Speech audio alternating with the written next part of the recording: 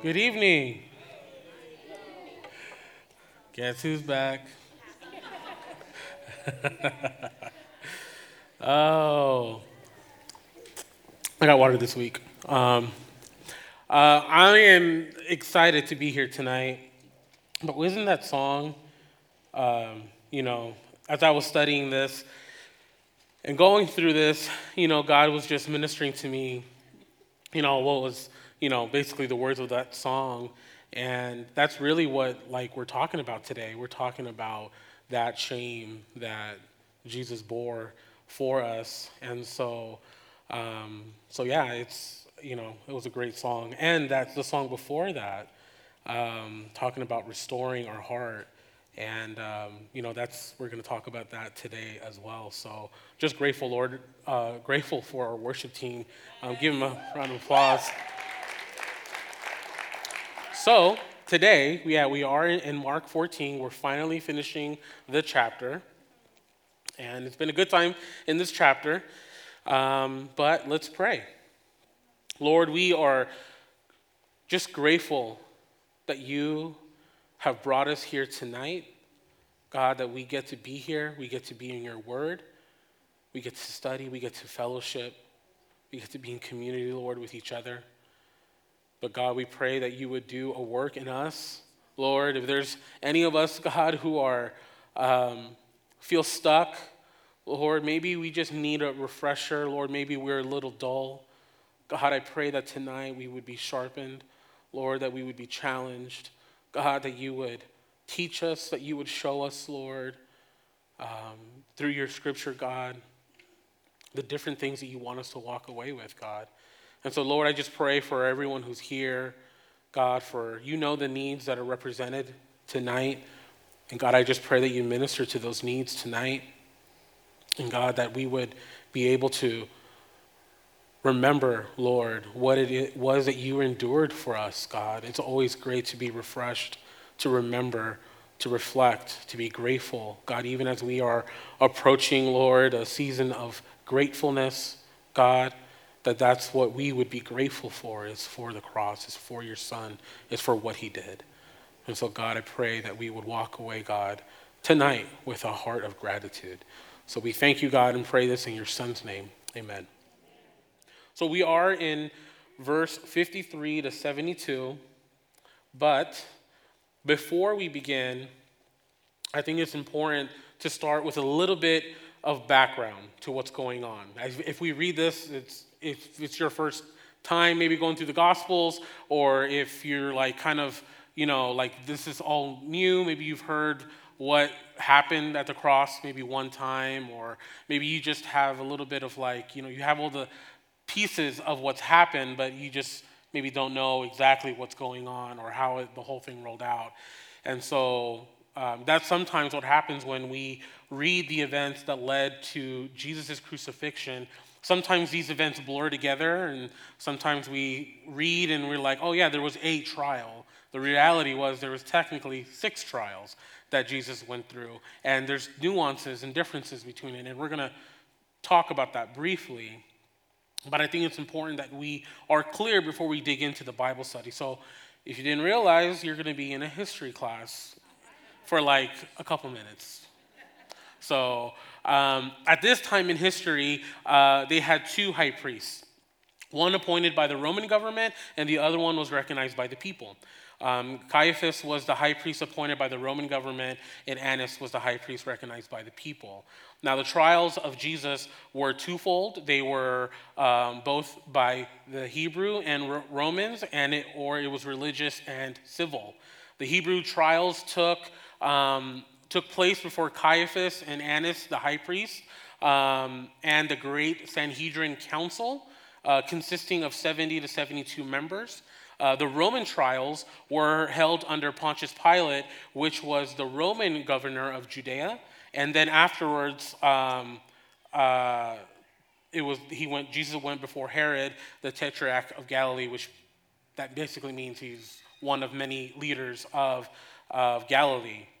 So these trials were linked like a chain and took place within a space of time estimated anywhere between 10 to 20 hours. And so now when we say Sanhedrin, the Sanhedrin was a judicial council or assembly, the highest ruling body and court of justice among the Jewish people in the time of Jesus. And so the Sanhedrin, again, composed of 70 to 72 members of the Jewish nation, and they were also called the Great Sanhedrin. So what is the Sanhedrin? Who are these people? So there's Sadducees. We've heard that before. We've heard that word, which basically means chief priests and elders, and then Pharisees and scribes. So these were the two main groups within Judaism that the Sanhedrin was made up of, and that was put together to maintain a balance of power. So just some background, just as we go through this, it's like we don't have to park at all these things. Just want to give you all the history, ahead of time. But Mark, going back to what we're going to be studying tonight, Mark did not record the preliminary trial before Annas, who was the real power behind the high priest's office. That's recorded in John chapter 18, verses 12 through 13, and verses 19 to 23. Nor did Mark record the second trial of Jesus before the Sanhedrin, the official trial, that's the official one, in daylight, the daylight trial, recorded in Luke chapter 22, verses 66 to 71. Now, there are similarities between the trials because the same people were involved. And this is where I was saying like things kind of get muddied up and confused. But here's the breakdown. If there's anything that you are going to walk away with, is this breakdown right here. Is upon his arrest, Jesus was first taken to Annas,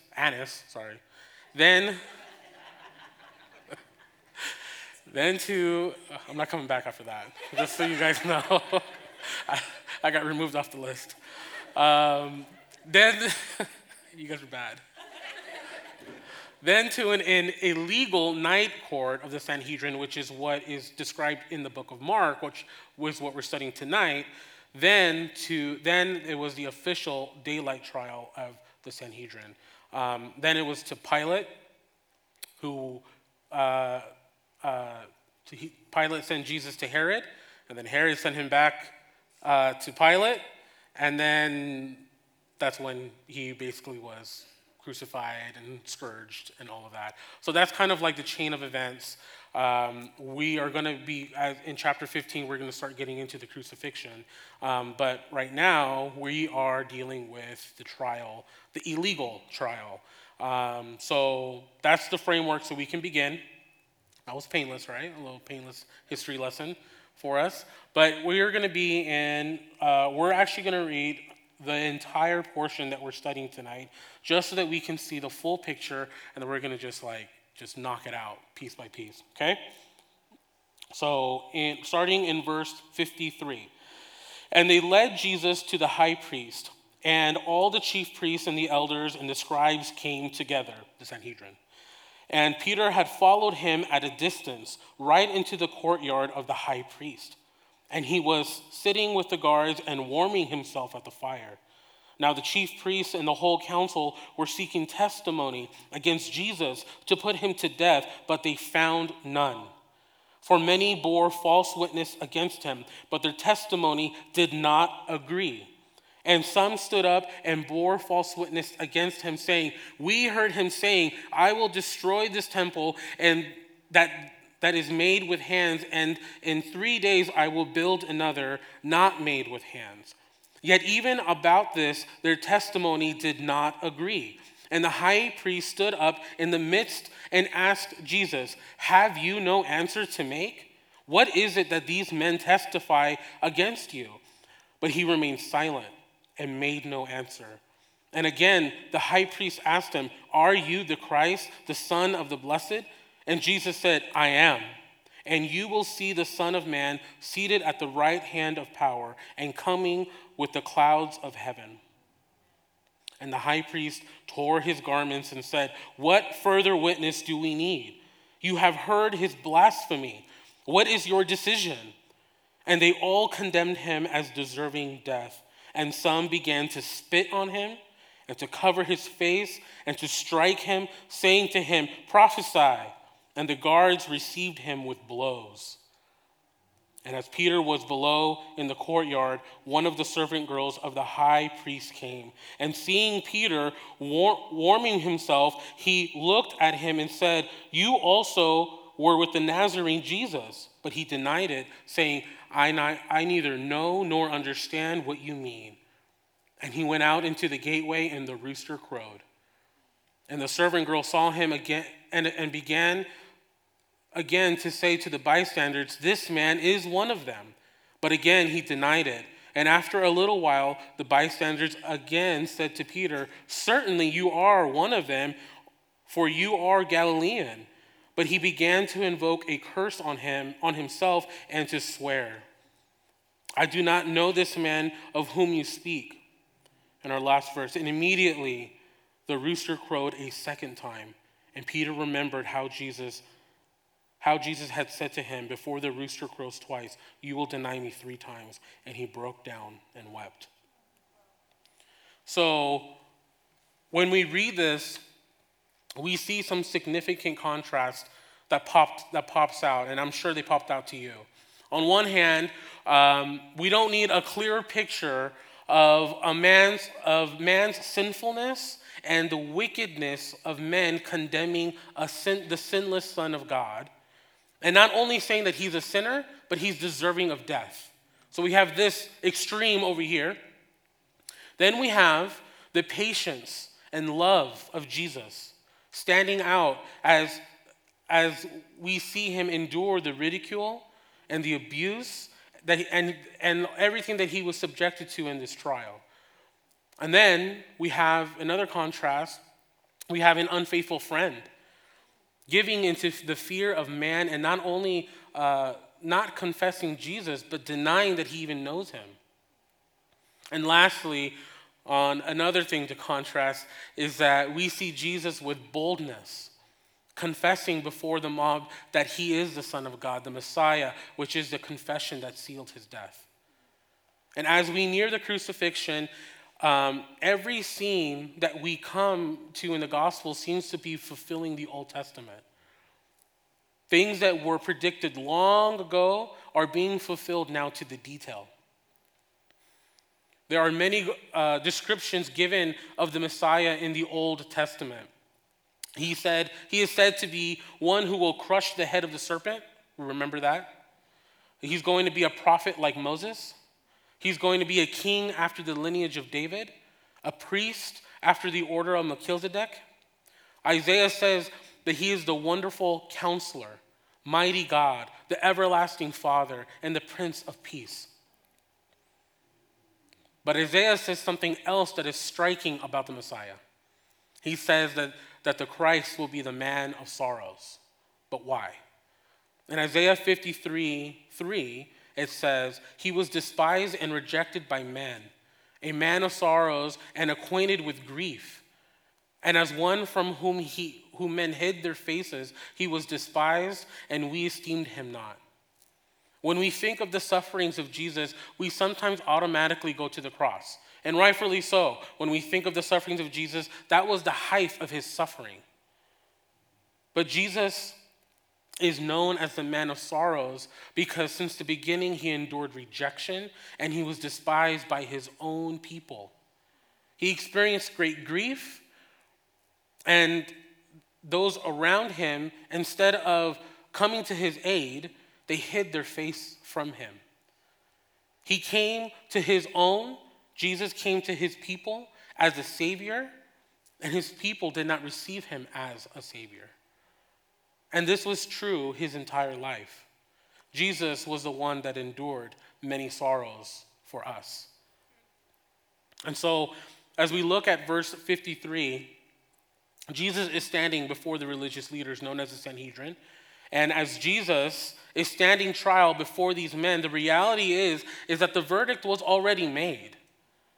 They're just reverse engineering the whole thing so that they can find cause. They have been seeking the opportunity to kill Jesus all along, but why? On the surface, their disputes against Jesus revolved around the law. They wanted to portray an image of being zealous for God and his word, or upholding their beloved traditions that have been passed down to them. But despite the show, the facade that they were putting on, they really just had a deep hatred for Jesus. We would say they sipped a little bit too much haterade. But they did. I'm not lying. They claimed that they loved God and God was their Father. And Jesus told them, if God is your Father, then you would love me. And those type of responses just ticked off the religious leaders. It threw them over the edge. And that was for Jesus saying those type of things is what made the religious leaders feel that they were losing the grip on the people, the influence that they had. And so we see that they are in the high priest's courtyard late at night, and this was during a feast, a time where they would never have a trial. So they are even going against the rules that they say that they're upholding. They're going against their own rules because they're just wanting to get their hands on Jesus. But the reality is that they had become blinded by their envy. And now we should focus to verse 54. We see that Peter is following Jesus at a distance. And while Peter is anxious to see where this is all going, he is wanting to keep a safe distance. So this is the scene that Jesus is in the high priest's home while Peter is outside. And he's trying to act all nonchalant, like nothing's going on, warming himself by the fire. I'm like, nothing to see here. Don't worry about me. I'm just part of the crowd. But he was hiding. But according to this account, the trial is going underway in verse 55. It says, the whole council were seeking testimony against Jesus to put him to death, but they found none. They had a plan all along to get him, and they had Jesus in their hands, finally. They got him. And they had this sense of urgency to finally seal the deal, but they couldn't find a charge against him that will stick. Now, the honest truth was that that they had many testimonies. So finding a worthy accusation, it wasn't attributed to they didn't have enough accusations. It wasn't an issue of quantity of accusations, but it was the quality of the accusation. There was no sinking of 2 testimonies or 3 testimonies. And that's what you needed. So instead, in verse 56, it says, for many bore false witness against them, but their testimony did not agree. So they couldn't even lie right. Their lies, as they're trying to lie, they're like, dude, we can't even lie the right way. And there was no consistency with their lies. And, it made me think about my kids. They're little. And they lie about each other. And they say, oh, he did this and she did that and he hit me and he took my toy. And I'm trying to figure out what's going on with them. And it's like, dude, you guys are telling me 2 different stories. You're saying you're in this room and then you're saying it was this toy, but it was really that toy. And I'm just like, dude, none of this is lining up. And the reality is that this is how childish they were, that they were trying to they couldn't even they couldn't even plan this ahead of time. Like, okay, I'm going to say this, and you're going to say this, and we're going to it's like they couldn't even plot this the right way. So they even resorted to using their words against each other. And that is exactly what happened in verse 57 to 59. It says, and some stood up and bore false witness against him, saying, we heard him say, I will destroy the temple that is made of hands, and in 3 days I will build another, not made with hands. Yet even about this, their testimony did not agree. And of course, this is misquoting what Jesus said. He at one time said in John chapter 2, verse 19, Destroy this temple, and in 3 days I will build it again. But he wasn't talking about the temple of stone made by Herod the Great, which was the temple they were trying to talk about. He was talking about his own body. He said, I have the power to lay it down. No man takes my life from me. I have the power to lay it down, and I have the power to take it up again. So he said, destroy this temple, and in 3 days I will build it again. Context is everything. He was talking about his own body. And this is what the enemy tried to do to Jesus in the wilderness. He tried to twist the word of God to Jesus, and Jesus knew the word, and he was able to combat with the word of God. This is why it's important for us to know our word. This is why it's important for us to cherish the word and to read it and to study it.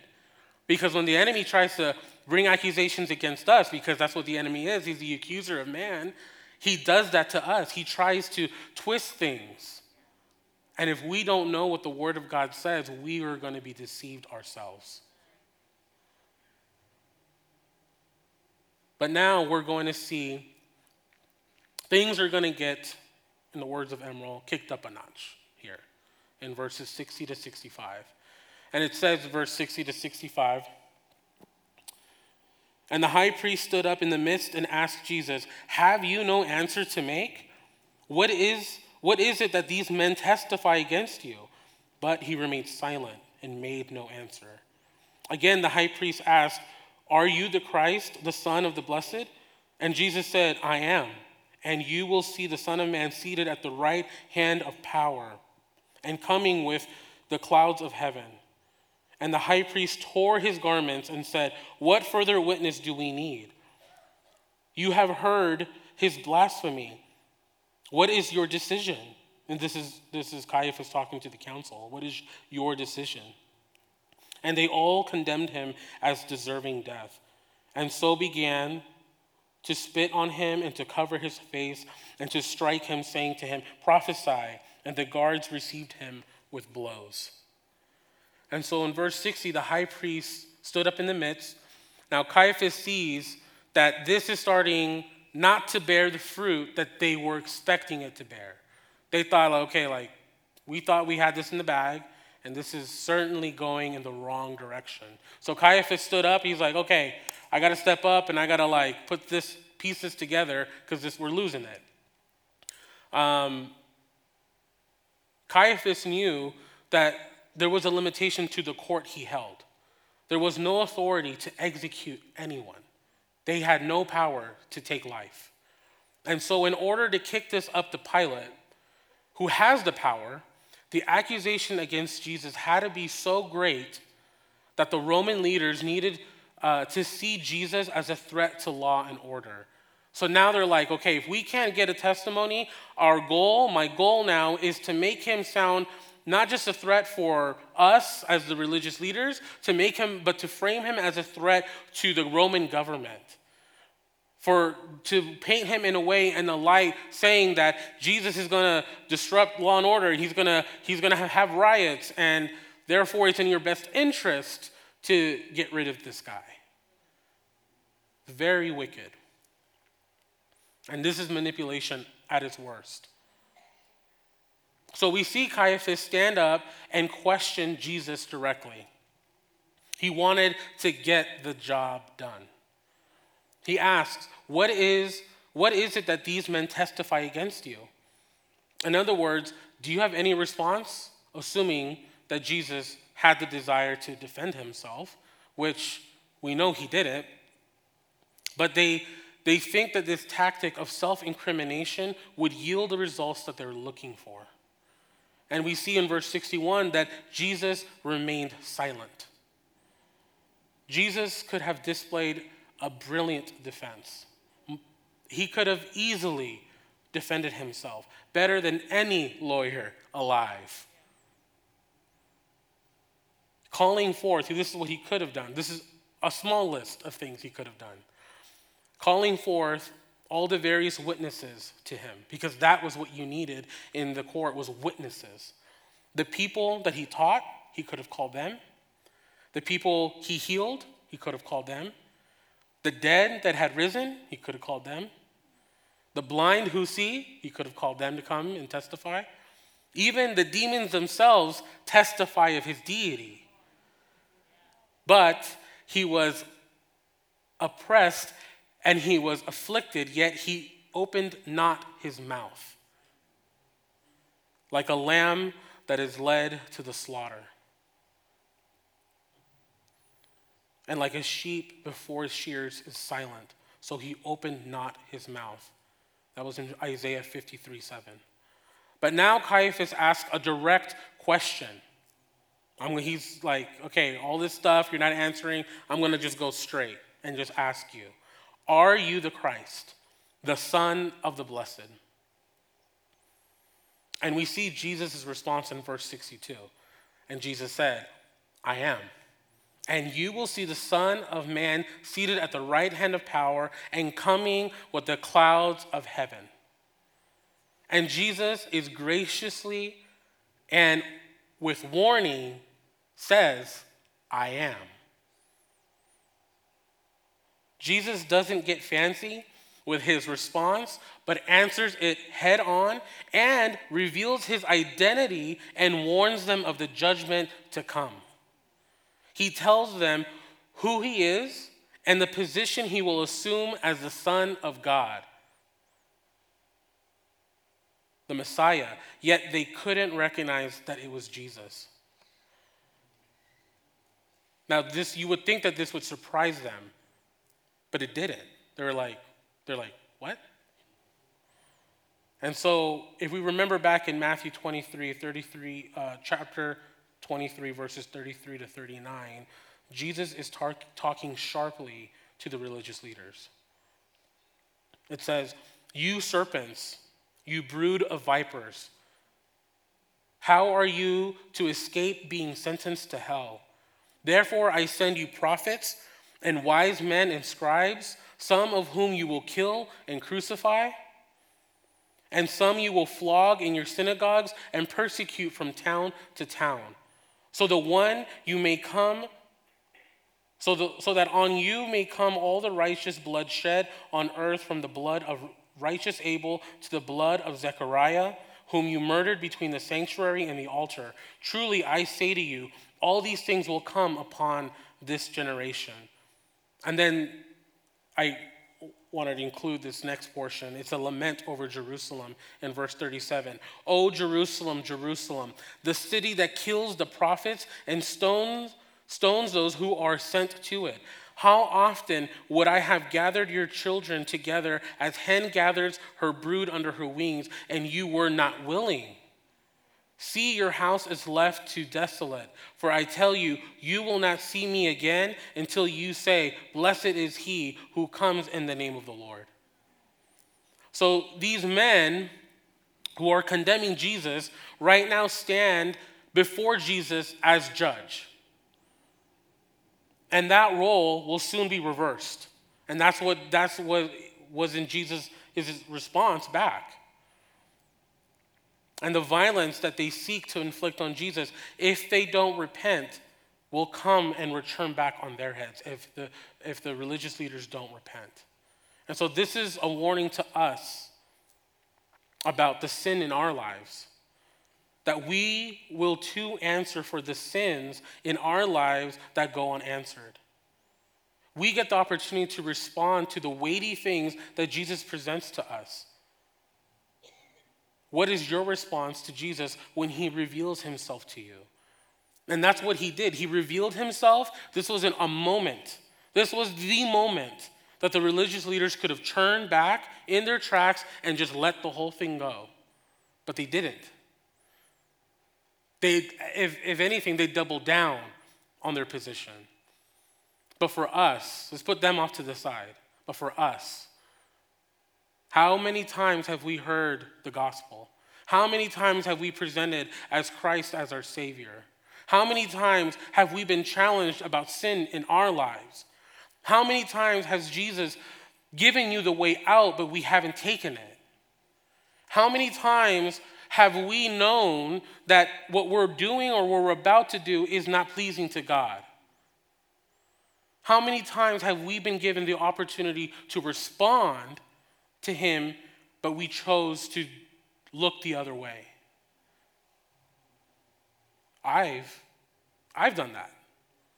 I'm not saying that in a way that it's like I'm pointing the finger. I too, myself, have chosen sometimes to look the other way instead of taking the challenge that Christ is giving me.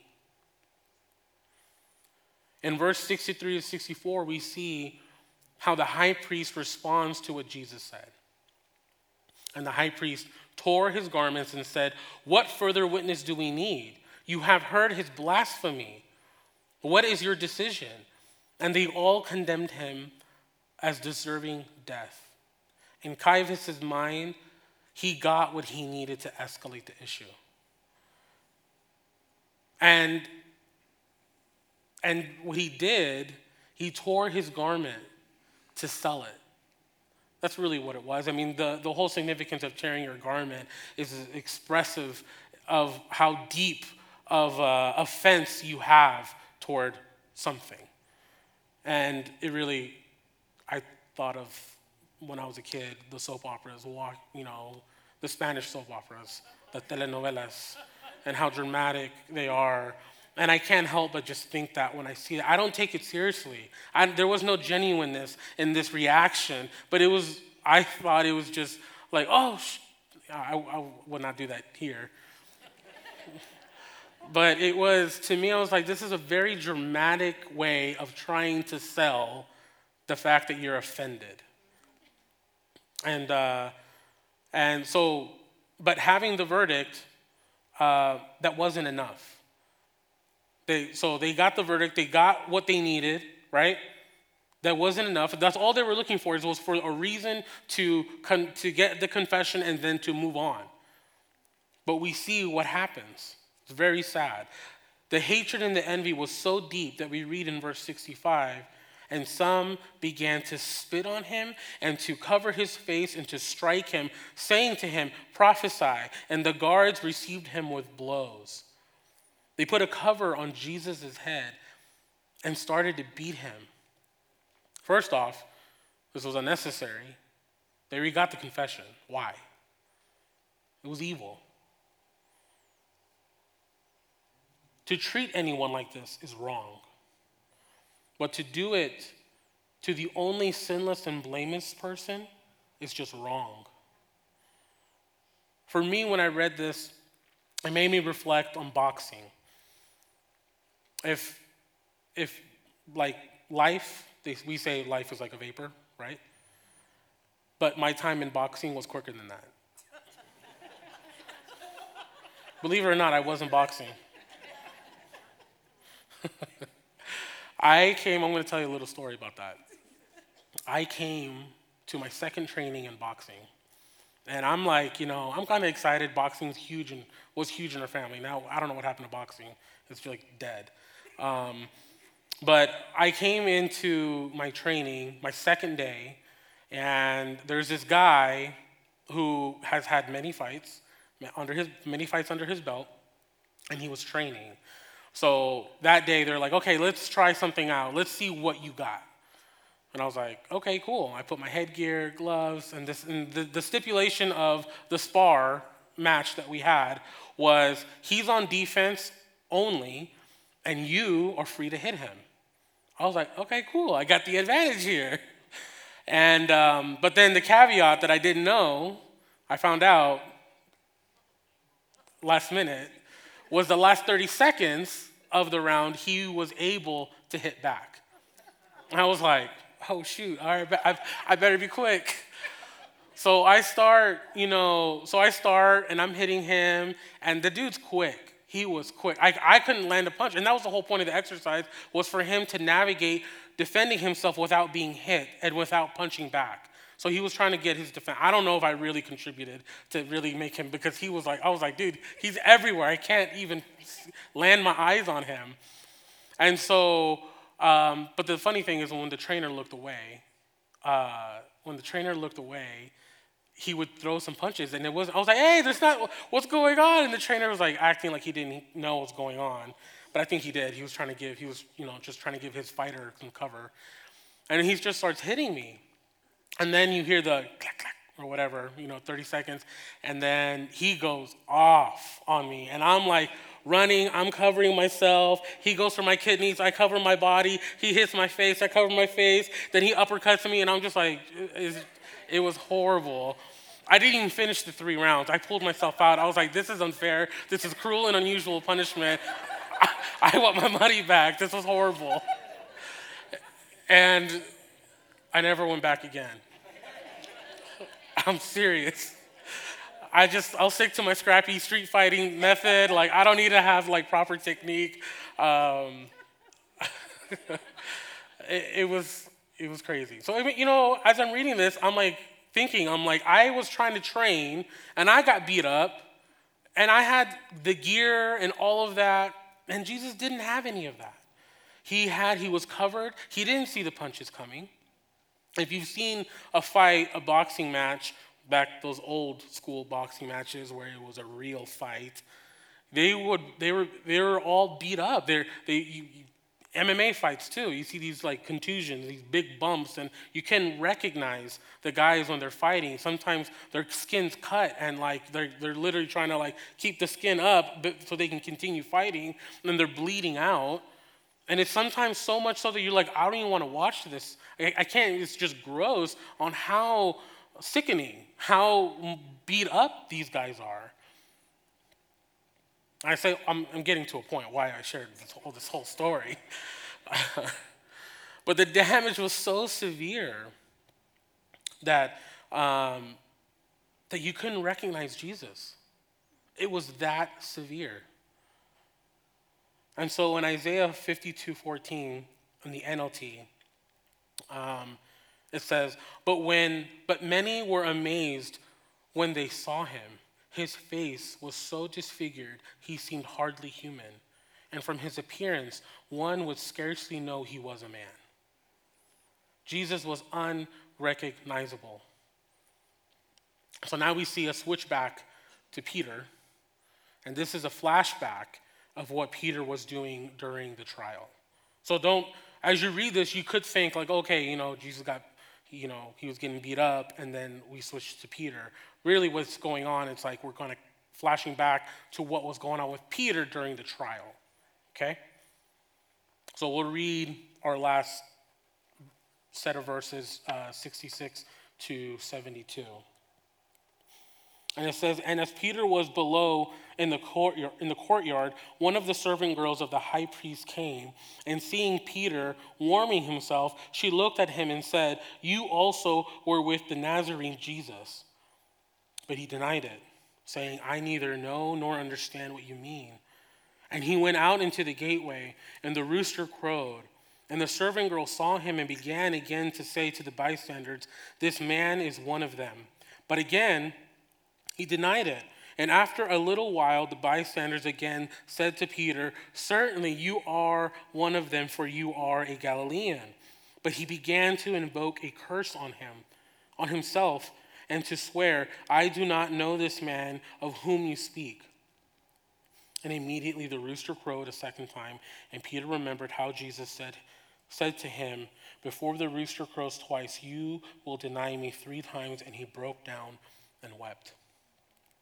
Sometimes, something to think of is that back then, like sometimes we read the Bible and we indirectly are layering like things that we don't even realize to like bring to understand the Bible. Sometimes something to think about is that back then they didn't have street lights. They didn't have street lights. They didn't have, the lights we have out on our building outside of the worship center. We're lighting the building. You can see, the different things. And it's well lit outside, right? That didn't exist back then. It was dark. So it was very easy to hide in the shadows at night. But Peter, he was near a fire. So that was how he was able to be identified, right? Now the reason, that had nothing to do with it was just something, never mind. I just thought it was interesting. I was like, you know what, it's pretty dark. Never mind. Now the reason that Peter's denial is significant is because of an earlier conversation recorded in Matthew 26, 30 to 35. This is when Jesus foretells Peter's denial. So that's why what is happening is so important because it's connected to basically what Jesus said. And it says in verse 30, and when they had sung a hymn, they went out to the Mount of Olives, and Jesus said to them, you will fall away because of me this night, for it is written, I will strike the shepherd, and the sheep of the flock will be scattered. I touched on that verse last week. We're talking about the garden and the scuffle and everything happened, and then the disciples ran. That was that verse. But after I am raised up, I will go before you to Galilee. Peter answered him, though they all fall away because of you, I will never fall away. And Jesus said to him, truly I tell you, this very night before the rooster crows, you will deny me 3 times. Peter said to him, even if I must die with you, I will not deny you. And all the disciples said the same. Gung-ho they were. So Peter made a commitment that he was not ready to keep. Peter denied Jesus 3 times in an effort to self-preserve. And yes, even though this portion is speaking of Peter's failure, this is what this whole section is labeled, Peter's denial, the bigger focus is Jesus. As Jesus is being accused, mocked, and ridiculed by his haters, he was also forsaken by his friends. We too sometimes have moments where we forsake Jesus even as believers. I want you to think about that for a second. That even as believers, we have moments where we forsake Jesus. We're here tonight and we're here for a reason. And the reason is to be challenged. You know, sometimes we come to church every day, but we have to be honest with ourselves sometimes. It's like, am I a cause of some of the suffering that Jesus is going through? We all have attributed to the sufferings of Jesus. All of us have. All of us. Even my little kids, who I love, them too. They're not perfect, but I love them. All of us have attributed to the sufferings of Jesus. And we too, like Peter, we see this and we read this and we think like, oh, like how could he do that? But we too forsake Jesus in moments, weak moments. And so we can try and learn from Peter if we're wise. We too can and should admit our weaknesses, either to each other, to our loved ones, but we should admit our weaknesses to each other, or else we're going to fall. I think we can all empathize with Peter. We were sincere in our promises to Jesus. We do love the Lord. We did really intend to do the right thing. In fact, we thought that we would stand up for the right thing. And we didn't. We fell. Going back to the garden, the Spirit was indeed ready and willing, but man, our flesh is weak. Our flesh is weak. My flesh is weak. I am challenged on a daily basis. We all are challenged on a daily basis. How can we not be challenged on a daily basis in this fallen world? Let's just be real and then say, like, yes, we go out there and we go out the parking lot and someone cuts us off. We're weak. How is it, though, that Peter failed so miserably? First of all, there's 4 things that we see in how Peter failed. First of all, he was trusting in himself. Beware of self-confidence. The Bible says, take heed when you think you stand lest you fall. Beware of the boasting of yourselves that what you're going to do for God or what you're not going to do for God. Don't boast in what it is that you claim you're going to do in the Lord's name. Just do it. Second, The second failure or reason for failure was, which we didn't read about here, but we studied last week, that they were sleeping in the garden. But the second failure that carries over into this portion was that he was sleeping when he should have been praying. He wasn't prepared for the battle that he was about to go into. We talked about that last week, that you win your battles through prayer. You don't win the battle in the battlefield, you win it in the prayer closet. And so because Peter failed in his prayer life, he failed when it was that time, the critical moment to stand. Jesus had said, men ought always to pray and not faint. How often, when faced with a difficult situation, we faint instead of praying? Sometimes we say, oh, I can't, it's terrible, this is just too horrible, this is too much. And then we don't even pray, and then we faint. We just fall into our issue, and we don't even pray about it, and we just walk around with these issues in our lives, our kids' school situation, our work situation, our interrelationships, or the sister that you avoid to see every single day, or every time you come to church, and you go the other door, or whatever. And you just have all these different things that you're not even praying about. They're going to catch up to you because you're not giving them to the Lord.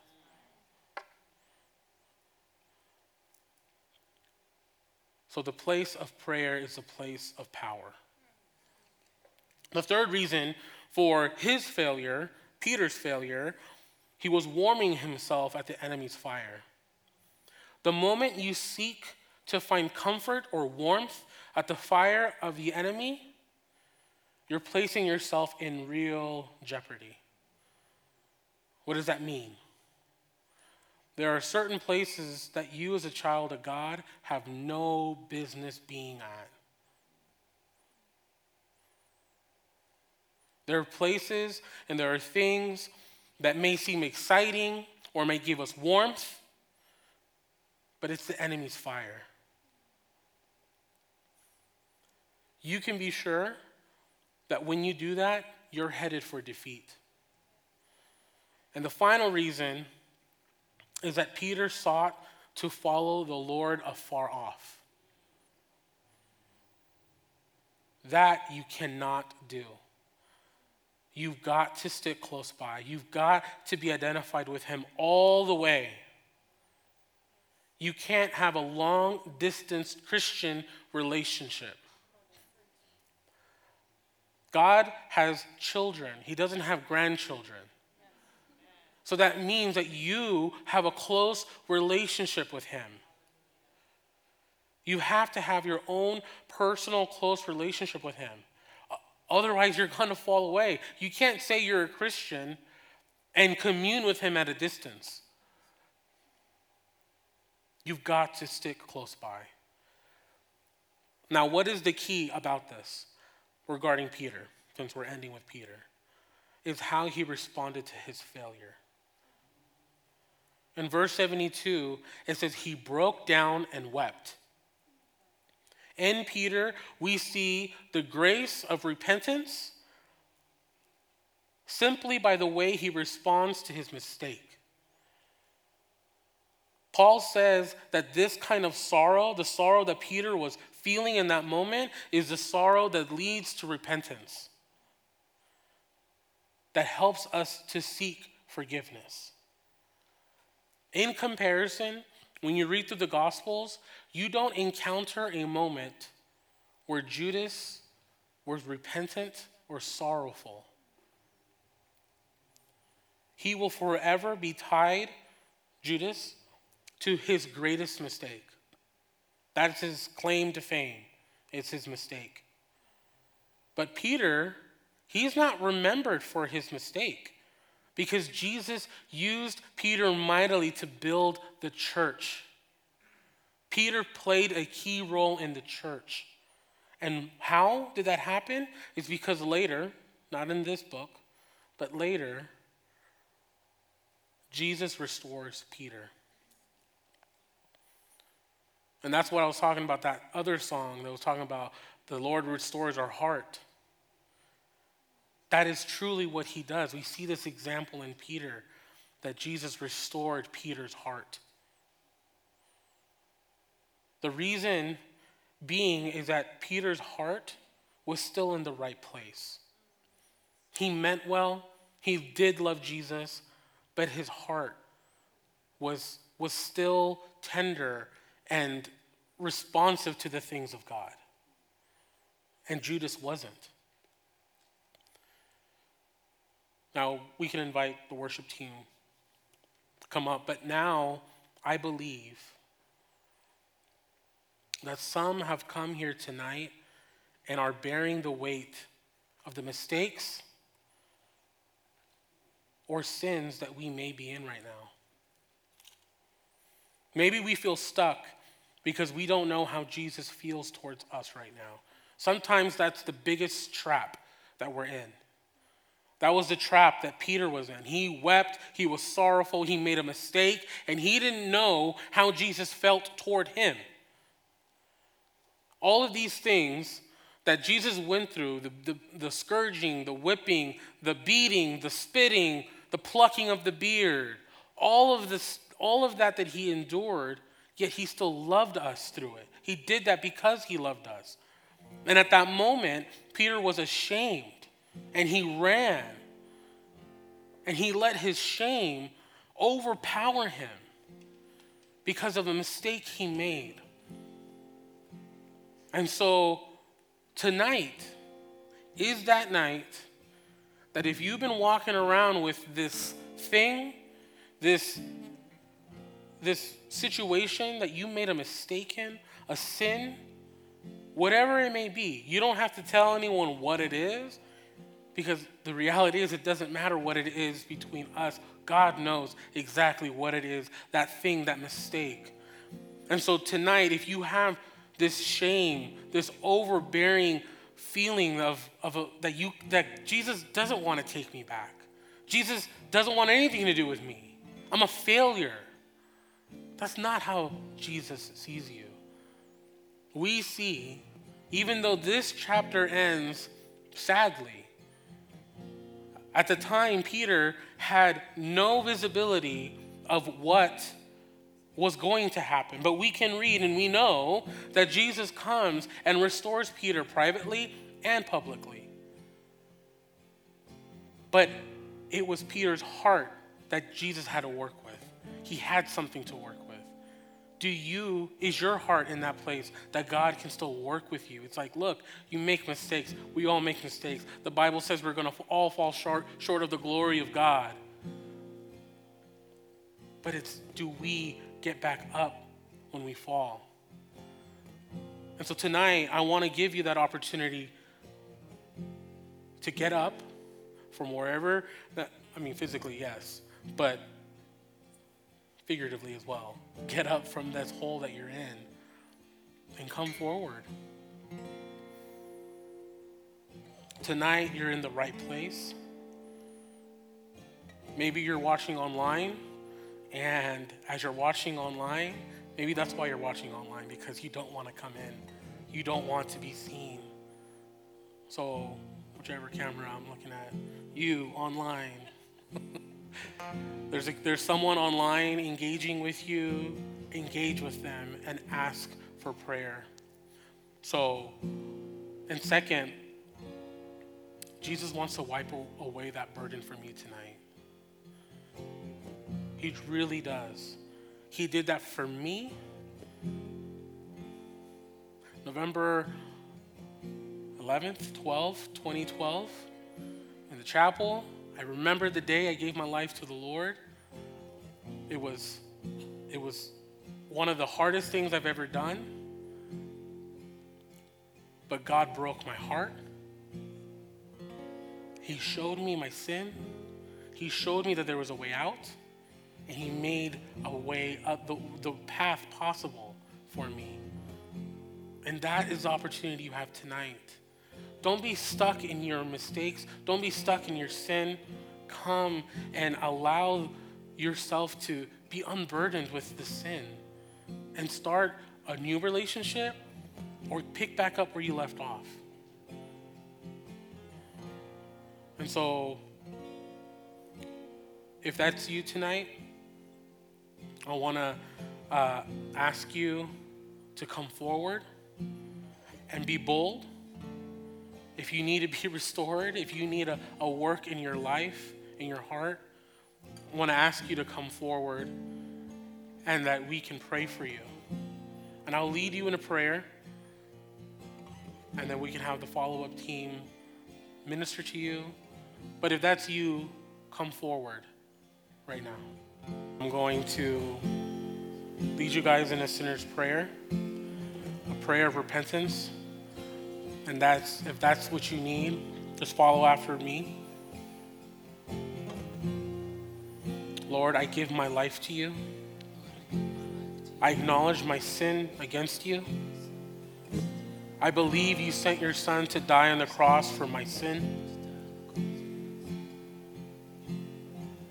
You say if I trust your son, that you will save me from my sin. Lord, I trust in your son. I trust in your promises. And you said if I believed in your son, you would give me eternal life. I believe in your son. God, I give my life to you. And I ask that you would fill me with the Holy Spirit. And I pray these things in your son's name.